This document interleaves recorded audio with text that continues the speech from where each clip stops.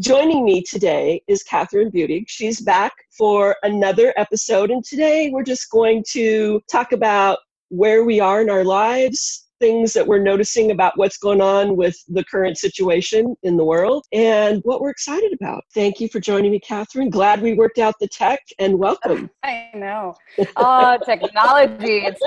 Was this all the plan, just so technology could officially take over every aspect of our lives?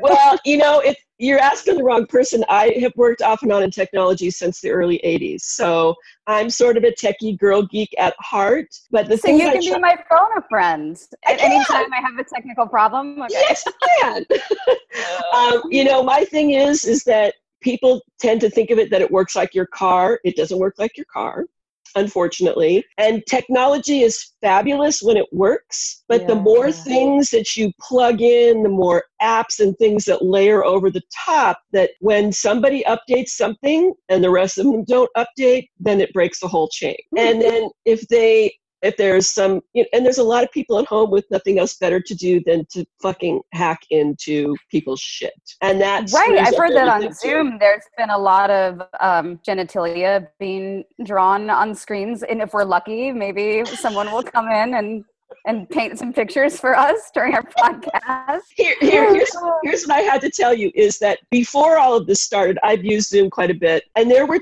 I've had naked men walk into the room that have come into a meeting who were not supposed to be in the meeting and then just walk around naked.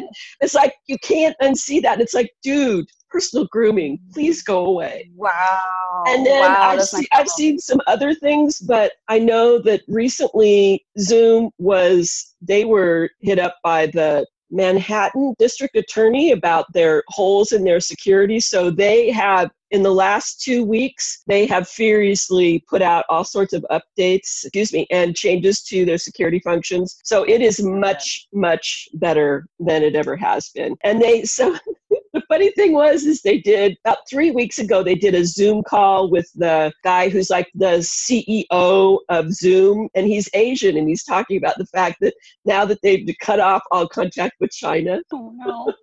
I just found it so ironic and China was a part of the leaky holes that they had with people coming in to hack in. So I just found that very, very ironic. China is sort of the thorn in everyone's foot these days, aren't they? So many thorns right now, honestly. My daughter gives me shit. The road? Yeah.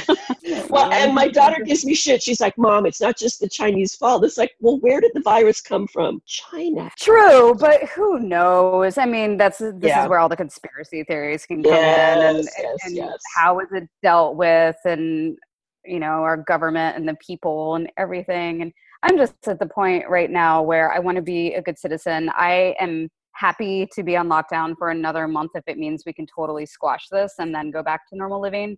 My bigger is going back into normal living too soon, because we all, some of us are blessed to only have cabin fever. Some of us need to get paid, need to eat, need to support their families. Right. That I completely understand how horrible that is. It's hard. We live in Charleston, South Carolina, and our area has not been hit hard at all. And it's the same thing kind of a pandemic, right? Where you're not on the front lines, you don't get to see it firsthand. So it's easy for people to believe that it's not real. And unfortunately, the interesting thing is that so many people have had their head jammed in the sand for so long. And, I'm a 35-minute ferry ride out of downtown Seattle, and Seattle was the hotbed, right? Yeah, we had all the people dying in the nursing homes and everything. But a New Yorker article just came out, and a guy did a survey between Seattle or Washington and New York City, and what the difference was, because they kind of hit at the same time, and how Seattle was having 1 death per 14,000 people, and New York was 4 or 5, 6 times that. Oh God, New York is the worst. Well, and our governor, who is from the island where I live, he decided to reach out to the scientists and to have the scientists talk and dictate policy. And New York City, they said they politicized it. And so Washington State followed the original CDC ruling for epidemics. and New York City did not. And then the administration, the CDC had been following it as well. And once the administration took over, they threw that out the window, and you can see what's happened. So, here we are. And here we are. So you look. It's okay because I have my Tide Pods, so I'm gonna be fine. I've got my bleach syringe over in the kitchen, just waiting to go. God. Never to be left unattended. And it's just wild to me. And my thing is that I am an immunocompromised person, but I really haven't had any fear. I suspect I already had this in late December and early January. Really? That there are people I'm listening now to doctors who have worked in ERs and hospitals with viruses, with bacteria that are coming out and saying, the numbers don't add up. We have people with ER rooms that are empty and nobody's coming in. And I know that certain clinics around here, because the curve is flattened so much, they're going to start seeing people, and hospitals are going to start doing non-essential procedures.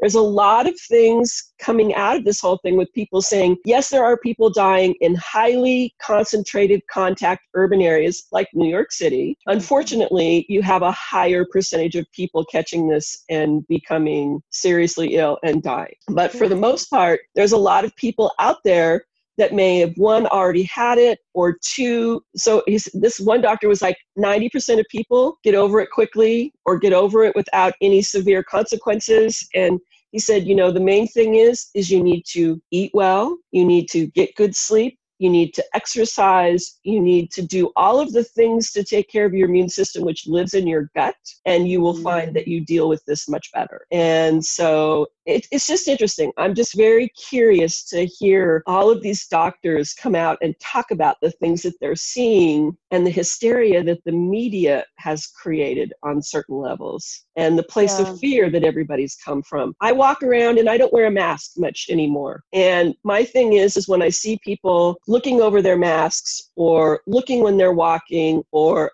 somebody working behind a cash register or whatever it is that everyone looks at everyone else with fear. We've lost that connection of loving our neighbor, of looking at each other as a part of the same community. And my mother put it so succinctly. She said, during the Depression, the only reason anybody survived was because they took care of each other. And my mother lived through the polio epidemic. My grandma had polio. My mom was 4. They put their whole entire house on quarantine for 5 months because they had no idea how it spread, how long the incubation period was, none of that. And so that's the lens that she's looking. She thinks the polio epidemic is actually worse than this, believe it or not. It's a very everybody has a different perspective to look at this, but I walk around and I see everybody in fear, and it's like, that's the wrong space we need to be. Yes, we need to be cautious. Yes, we need to watch out for each other, but I feel like we've turned into this thing where it's all about fear. And I don't know how often you guys are out. I know you're out walking the dogs, and do you guys go out and do your shopping? Oh yeah, we still go to the grocery store. We do wear masks when we go to the grocery store. We don't wear masks when we walk our dogs. I felt less fear as I have more projections of judgment, and that might be because we live in the South, and I feel like wearing a mask in the South is a political statement to some people. So I was Charleston is a blue city, but it's got a lot of old conservative wealth too. Yeah. And it's been interesting. I have an 80-year-old father who has, he's in one of the final stages of liver cancer. And so I've been, wildly paranoid about anything getting close to him because I feel like one sneeze would finish it for him. And my mother is 77, they're in that. And I feel like it would take a bulldozer to take her down, but still. I would say that. Yeah. And so the wearing the masks for us is just, we do tune into the news. In the beginning, we were watching it religiously, and now, I don't know, I think we probably tune into news for like 20 minutes a day, just because anything more than that feels completely unnecessary. And like you said, can be a bit over the top. But, if the CDC still thinks that, you should be wearing a mask while you go out. For me, it's less about fear and it's more about respect. And like, if I put on a mask and that means that, because I don't know, I could be an asymptomatic carrier. I have no idea. If that's the one thing that I can do to like go out during this time to make sure that I'm respecting someone who is susceptible to getting this disease who could potentially die, then like, sure, I'll put on a freaking mask. That doesn't bother me. But in our neighborhood, I mean, you see family, we live in a very family oriented neighborhood, and you see like kids on their bikes and parents walking their dogs and everything, you know, like 5 o'clock, everybody's out. And yeah, they social distance. I haven't felt the fear in our neighborhood. Like I said, awesome. Yeah, that's been really good. And I'm sure it's a completely different sentiment in, you know, Philadelphia or New York City or New Orleans or Detroit, like the cities who have just been slammed by this. But I do think that education is important, not to the extent of just, you know, sucking on the exhaust pipe of the news channel, but, you know, getting enough information and listening to the doctors and listening to the researchers, then making an educated choice from there. Well, and the doctors are on the front line. And so I trust what they have to say because they're watching this and seeing this happen. And, you know, and I've heard about doctors and nurses who have been forced to sign NDAs if they want to keep their jobs, and the hospital administrators not allowing them to talk about what's going on inside of the hospital. And so, you know, that to me is like, you know, I'm sorry. That's really not very transparent about being able to keep people in a space where you don't have everybody going around in constant adrenal fatigue because they're so worried about everything that's going on. And I have a father who's 80, he'll be 84 in August, who has diabetes, a heart problem, and you know, on all kinds of medications. And so I worry about him. The only time I get to see him is through the window as we wave from outside. My mother's 81, you know, and my mother's 81, and she says to me, I'm going to die in this house if they don't let me out. So this is her thing. Her reference is she was locked in the house with her grandmother for 5 months, and I don't think it was a good situation. So that's her frame of reference. And I think about things like that, and I think, you know, my brothers even said, listen, Mom, you may be okay with if something happens, you pass away, and that's fine. I'm not okay with that. And if something happens to you, Dad has to go into a nursing home because none of us can take care of him. Is that what you want to have happen? Yeah. So, you know, it's really hard because you're dealing with your parents who have lived their own lives for so many years. And now all of a sudden you're presented with a situation where sometimes you have to be the adult. And I am always in that situation with my parents. I feel very distressed by that. Not because it's broken that whole thought of my parents always knew everything and my dad could always do everything. I mean, I've come to the realization a while ago that, you know, my parents are aging. That's just what it is. But, you know, to have to try and tell someone they can't drive anymore or they can't do the things that they love to do that keep them whole and happy is incredibly hard, really hard. I'm sure you've run into that as well. Oh God. I mean, when we had to take the car keys away from my dad, he went screaming but I mean, he was going to kill someone or himself or both. I mean, there was no way he could be behind the wheel anymore. And in theory, he understood that. But I mean, it's about pride. I mean, it's about being a human and the perks that comes along with being a human and the unfortunate cycle of life that is the crone, that is the ends, that like maybe you're blessed to like go into a place where you just absorb wisdom and you're comfortable in that place and you can strip yourself of like, you know, the earthly privileges and delights that we're given. But I mean, well, that is some spiritual enlightened being level to be okay with all of that. Well, and you know, I know that my folks don't necessarily have this emotional intelligence that a lot of people have. I mean, my daughter has more emotional intelligence than I do. She's smarter about a whole lot more things than I am. She's a psychologist, so that explains some of it. But just think about the fact that they've been autonomous for so many years in their life, that to then have to admit that you can no longer do some of those things, that's a really tough pill to swallow. And to be able to still have quality of life while you're still making sure that you're being careful with how your actions affect other people. And boy, it's so delicate. It's so delicate. So what do you, I mean, I know you started the Inky Phoenix, which I love. And thank you. As a way to, you know, because I know you're a huge book reader and a writer, and it's such a great way to engage people online in something that is really low tech, actually, right? When you're reading a book, Absolutely. That's low tech, as long as you're reading it as a paper book and not on a reader or something. But what is it that you are doing, that you and Kate are doing to keep yourselves feeling engaged and I guess hopeful? Well, the online book club has been massive for me. And funny enough, I didn't start that. I started it, I want to say maybe 5 days before all this quarantine hit. So did not see this coming at all. The convenience of the timing to have an outlet like this. You know, people have been asking me for a long time to start a book club, and I had no idea how the whole point behind the book club is getting people together in person and discussing and socializing. I was like, oh, how are we going to do that platform? And just like, screw it, I'm going to start this and kind of figure it out as I go. And I also really wanted to provide a space on social media that was safe for people, a page that they know they can go to and not be triggered by it, and that they can go and feel community and feel inspired and educated, and the power of a book. Yes. I've always noticed that when I am in the middle of a story, I am happiest. Like if I know I have a book waiting for me at home and a story that I can't wait to get back into, that's when I'm at my best. And that's something I wanted to offer for these readers. So that's been a huge solace. I think I've read I'm up to like 17 books that I've read in 2020 Holy so far. Shit. That's a lot of books. Yeah. Well, quarantine has definitely allowed me to dive into it.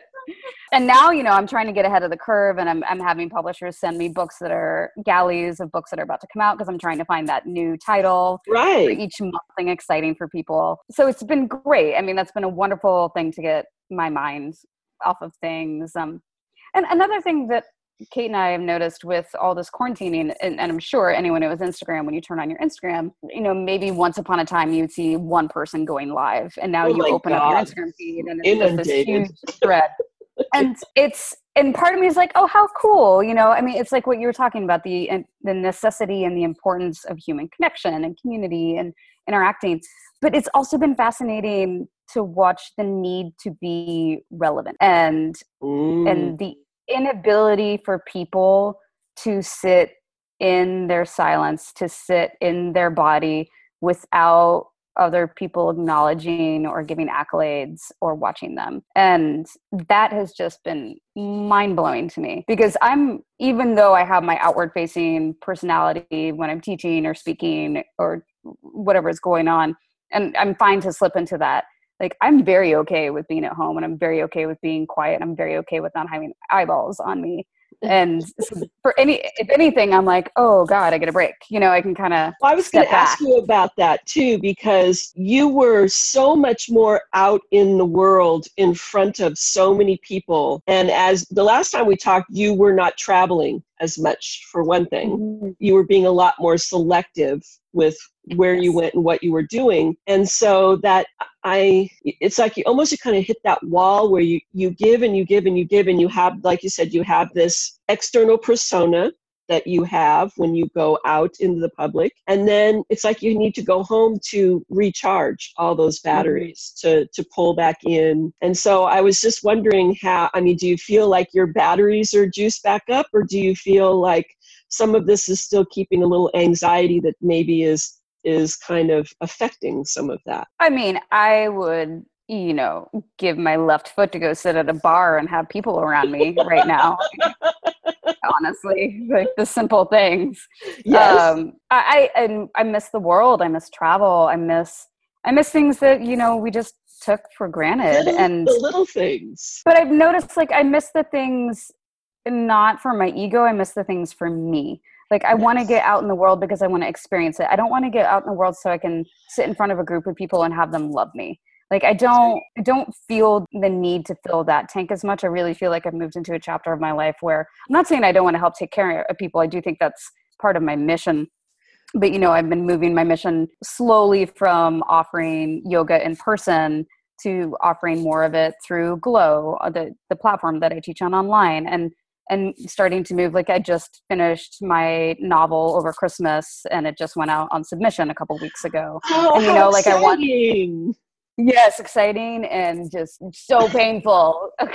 So painful to be sitting here waiting for people to potentially reject it. It's just like, ugh. But it's just like finding your vessel for what fills you up. And I do love giving to people, but that doesn't necessarily mean that I need to like put on my tap shoes and be in the spotlight anymore. And I realize that really feeds some people, but I feel like it's more of an addiction than something that actually feeds people.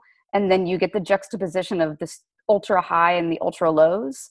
And, we were looking at Halsey, the musician, for example, and she's one of our favorite singers. I love Halsey. But she's very outspoken and transparent about her struggles with mental health and her insecurities. Right. And, she just released this epic record. I think it already went platinum or whatever artists do that's really good. And she was doing her world tour in front of thousands of people. And then the quarantine hit. And even watching the posts that she puts up on her Instagram right now, it's normally the kind of she's like scantily clad and like it's a lot of like very needy kind of posts where if I didn't know her backstory, I'd be like, wow, that chick needs a lot of attention. But because I mean, she openly talks about it, like I should be living the dream, but I go home and I don't have any self-esteem. And what it's like when you need people's praise because that's what lifts you up. And it's, I worry about people's mental health is a long-winded way of what I'm trying to say right now. And they're crying for help. And don't you think that mental health has really come into the forefront a lot more now as a result of all this? Yes. I mean, people talking about anxiety and all of this. And I look at things like, I've followed you for so long and I never saw it as an ego space for you teaching. I always saw it as a desire to serve. You wanted to serve. You wanted to share yoga because you know the value of what it can bring to someone's life. So I look at things like that and I think about the fact that you share so much of just your everyday life in snippets, small snippets for people, is that you're so much more human than so many other people that I can find on social media, that you just brought this sense of humanness to it all, the quirky sides, the funny sides, the things that are important to you that are sort of the multifaceted piece. And maybe not many people pay that much attention to it, but I certainly do. And so I think about, and that's kind of what I look for when I'm looking at people, is like, how transparent are they? How willing are they to be honest with the fact that, they look like shit when they wake up in the morning? All right. What? I never look like shit when I wake up. I don't know what you're talking about. So, it's interesting to see, like you said, I see the wild dichotomy between the people that are tap dancing, looking for that, see me, yeah. Give me. And then I see the other people that are just like, this sucks. I have good days. I have bad days. Some days I look like shit. Other days I'm feeling pretty good. I'm, paint my toenails, even though I got nowhere to go, kind of thing. Yeah. It's very interesting to see all of that play. I'm so curious about people anyway, but to see that play out in social media has just been really, really interesting. And I'm sure, you guys probably notice it like when you go out for your walks, because I'm assuming you have to walk the dogs a couple of times a day at least. Oh. God, our dogs are so buff now. I mean, we walk them miles and miles and miles. The poor things. They're both, Ashi's 14 and she's like, what the hell? Are you making me do this again, Mom? Yeah, she's hiding from us. Yeah, I think obviously, and I know this word is getting thrown around a lot, but these are completely unprecedented times, and there's no rule book to follow for how to take care of yourself during a pandemic. So the normal, like, you should work out every day. I mean, we have been doing some kind of workout every day, not for aesthetic reasons, not for egotistical reasons, but just like the sheer simplicity of, if we don't move our bodies every day, I can just feel myself moving into that place of sadness and moving into that place, because it, there's a lot of very, if you're a very empathetic person, like I feel like you can feel the weight right now. You can feel all the stress of the world and the heaviness and just being able to like move your body and shake it out. And we've been eating way more comforting foods and way more carby foods. Yeah. Normally we'd be like, oh, we should balance it out with some of our healthier stuff. But it's like, you know what? Like we should do whatever brings us joy in these moments.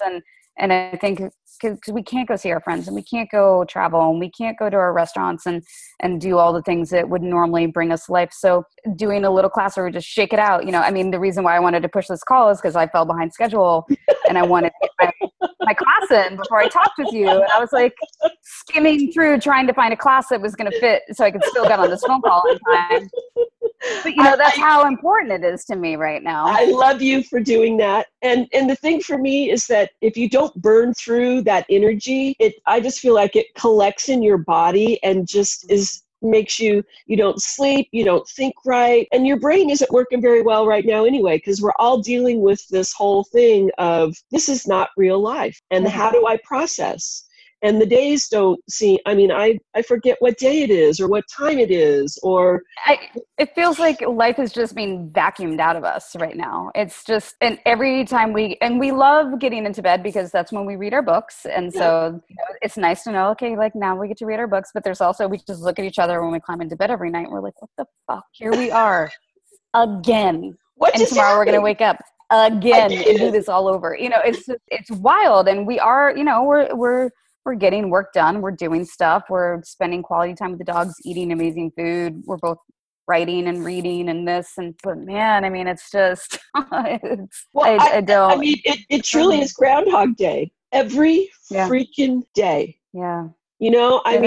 I feel Bill Murray's pain and I keep waking up going, okay, what do I need to learn about myself today so that when I get to go back out into the world of people again, that I'm a better me. Yeah. I do think that there will be a period where people will have deeper appreciation for the things, the normalities that we once took for granted, for sure. But because we're human, I do think it'll go away quickly, because I think people will appreciate it and then they'll go back into the way that they were living before. It might, but I'm hoping there will be a period of deep appreciation. Maybe a period of slowing, maybe a period of not needing to commit to as much workload in a day as people did before.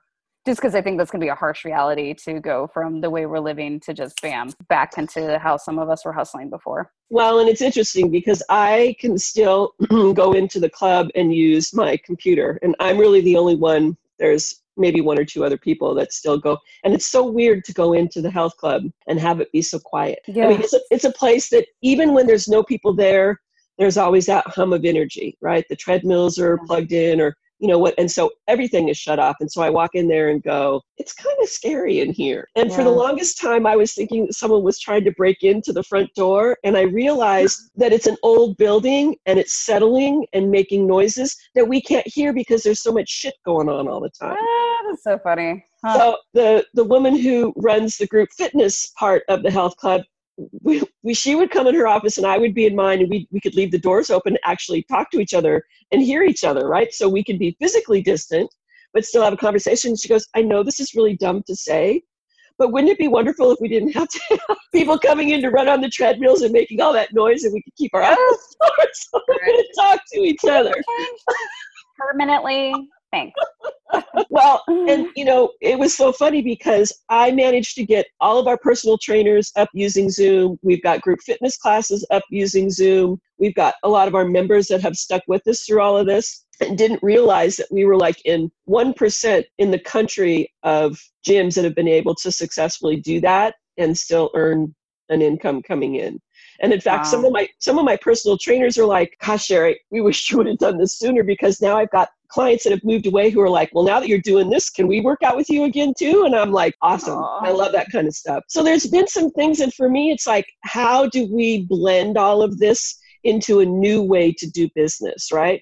Everyone else is, I know there's a lot of people that are hurting and they don't have jobs and their businesses are closed and what are they going to do? But I'm also thinking it's like, if you can move past that and think about, okay, where do I need to shift, change, look at something new outside of the box to maybe make my business more resilient or create something new so that I can move forward? And just all the places where you can cut the fat. I mean, I think it goes to show how much stuff you don't have to do in person. Correct. Like trips that do not need to happen, airplanes that you don't have to get on to go to meetings that could happen in this format. And I mean, even from an eco-friendly standpoint, like think of, you know, there are so many improvements to businesses that can be made. And not to mention, hopefully, businesses that now are reworking themselves in a digital format. That don't have to have bricks and mortar with 800,000 freaking people sitting in cubicles in an office. It's ridiculous. Mm-hmm. It's ridiculous. Yeah. I know a lot of friends who have brick and mortars who are rethinking that structure because of this. There's so much good that I think would come out of it. And I just noticed like the pollution levels dropping.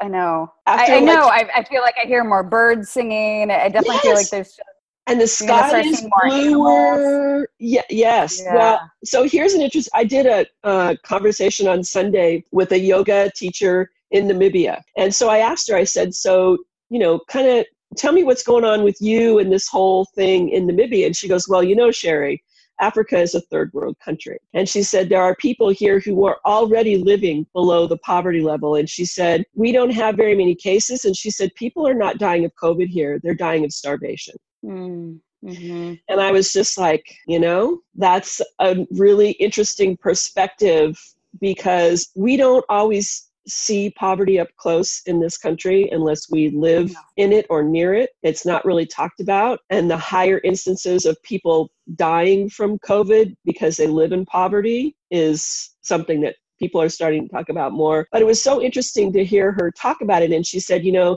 the big game preserves that are normally filled with trucks and people, she said there's lions laying in the middle of the road. She said the animals are coming out and taking over the whole entire park because there's nobody there. Wow. And she said the animals in the earth are just going to continue to do what they do and actually get better because humans are not out there screwing everything up. And I was like, well, that's a very true statement. Yeah, I just hope we don't come back in hot and then just completely burn down all of that progress that's been made is my fear. You know, you think about LA and how, you know, high in the freaking pollution scheme they were and how now they're like the lowest polluted area of the country. What? I did not hear that. Yes. Really? Yes. Well, there's nobody driving on all those freaking highways and freeways. And crazy. Shit. As someone who used to be in Angelino, I'm like, wow. I know.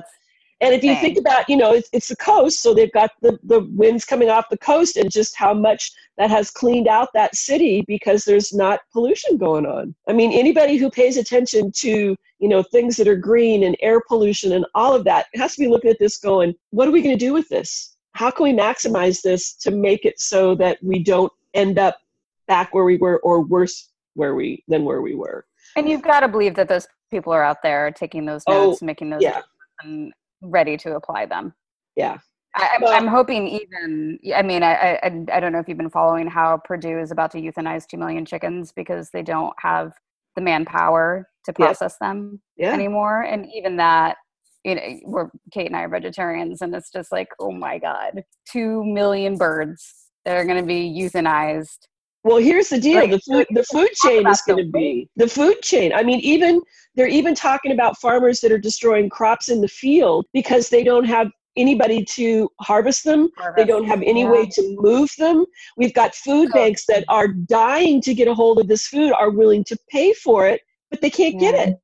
And so some of these farmers are working directly with the food banks to come up with their own supply chain to bypass everything because there's nothing in place, either locally or federally, to help deal with the situation. And it's like, look at all of the waste that's happening, and there are people who are starving, and you're destroying stuff in the field or in your pens or whatever it is that you do as a farmer.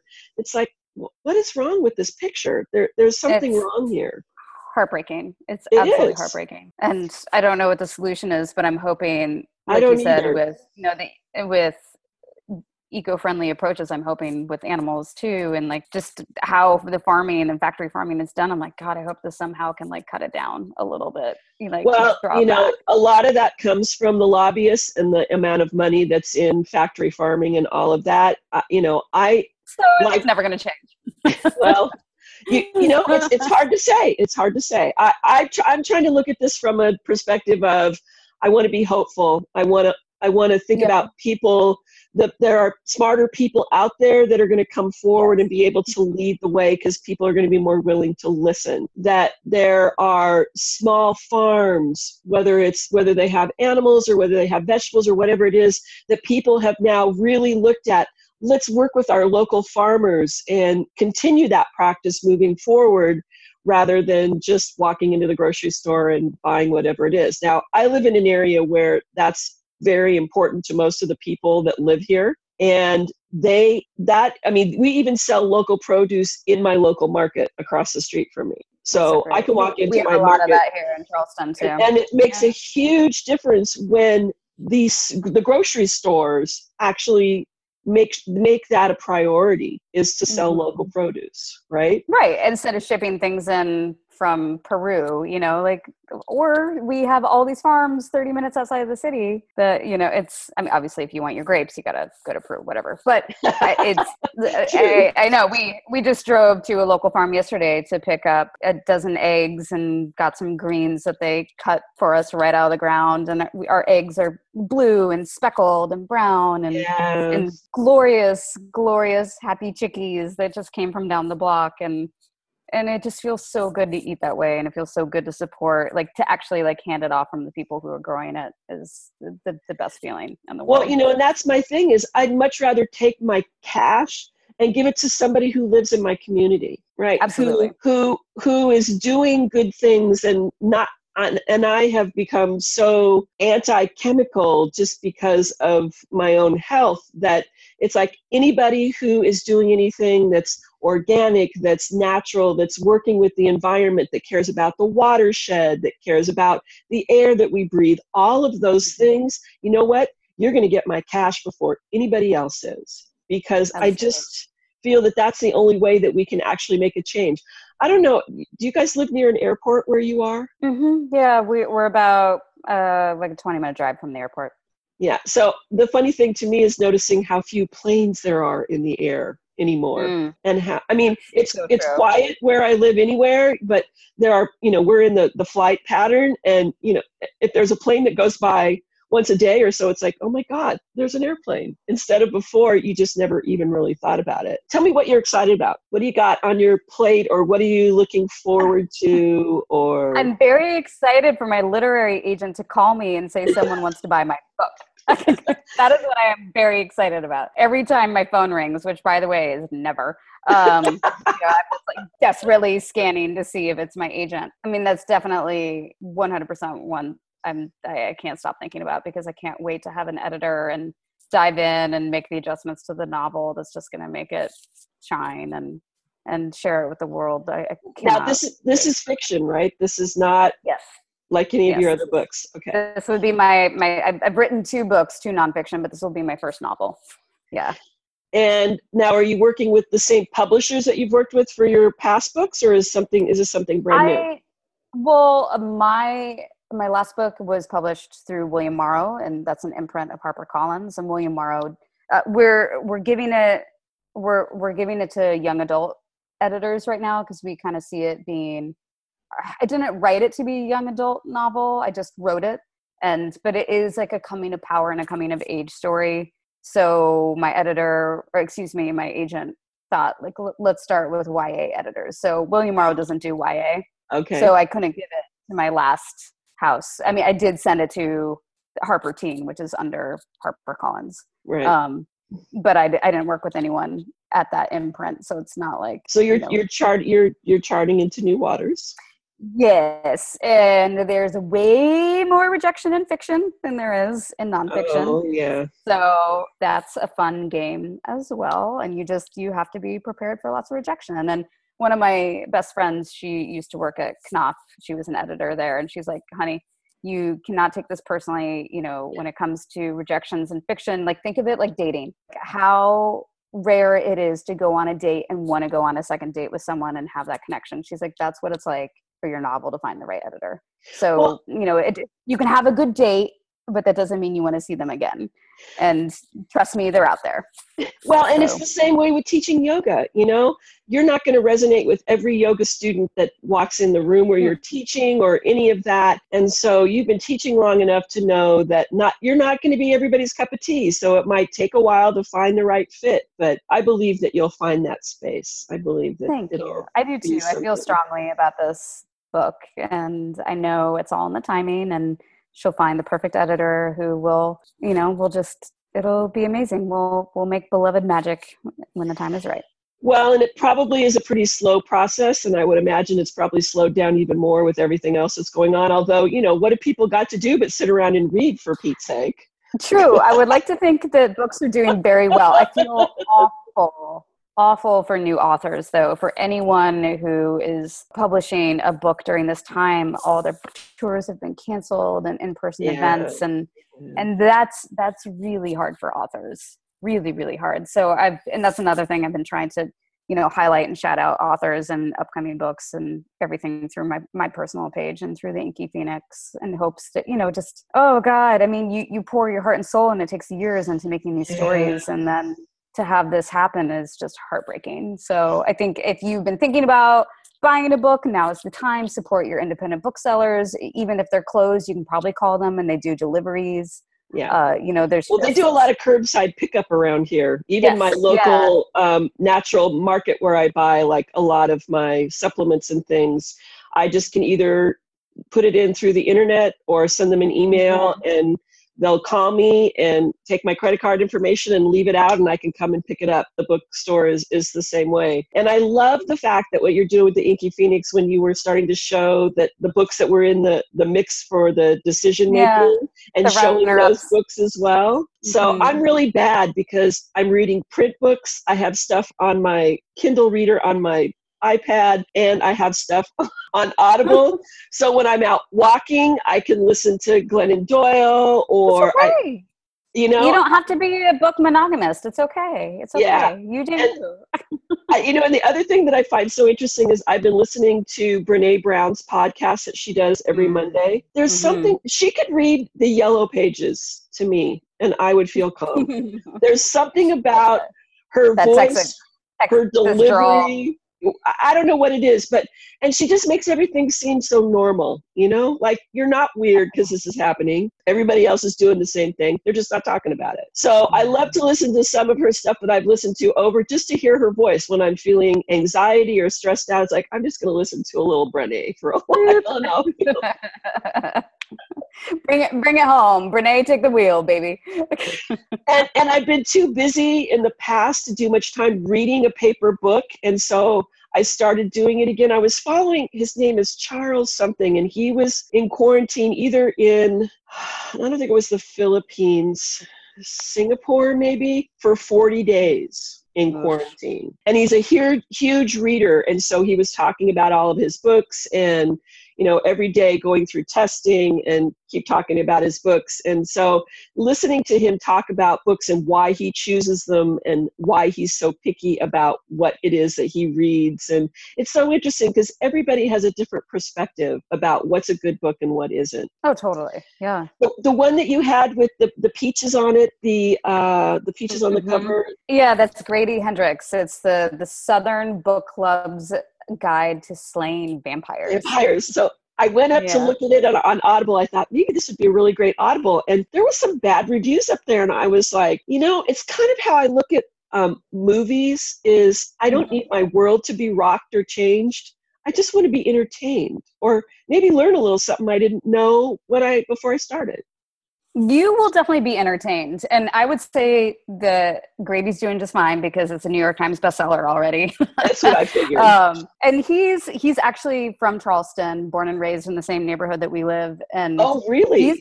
He's a really interesting, quirky writer. And, you know, I loved the book. It's the best description is like it's Steel Magnolias meets Dracula. and it's just quirky. I had many laugh out loud moments when I was reading it, but then you have your classic kind of vampire horror moments, and it was great. I thought it was a great, easy read. I've read all the Sookie Stackhouse. I love freaking vampires. Yeah. I mean, there's just something about a vampire that I love. Oh, me too. I'm not a big zombie person. You'll like my novel because my novel's got vampires in it too, girl. Well, if you want to send me a copy to read, I will happily read it and tell everyone they should buy it because I love vampires. So you will absolutely be getting a copy as soon as. Yay! Well, Catherine, thank you so much for circling back to meet with me and having such a great conversation. I know that the first time I just hung in there for as long as I could because I knew your schedule was busy. When I reached out, I was like, sure, I have time. And I was like, yes. Quarantine, baby. I know I'm going to take advantage of that and talk to as many women as possible. So I just, I'm sending you guys and your family all of the wellness and good thoughts because it's we got to take care of each other. Yes, we do. Thank you, Sherry, and that love for you and your family as well. Thank you. And hopefully we can circle back and talk again when your novel is ready to fly out into the world. Yes, please. All right. Oh, thank you.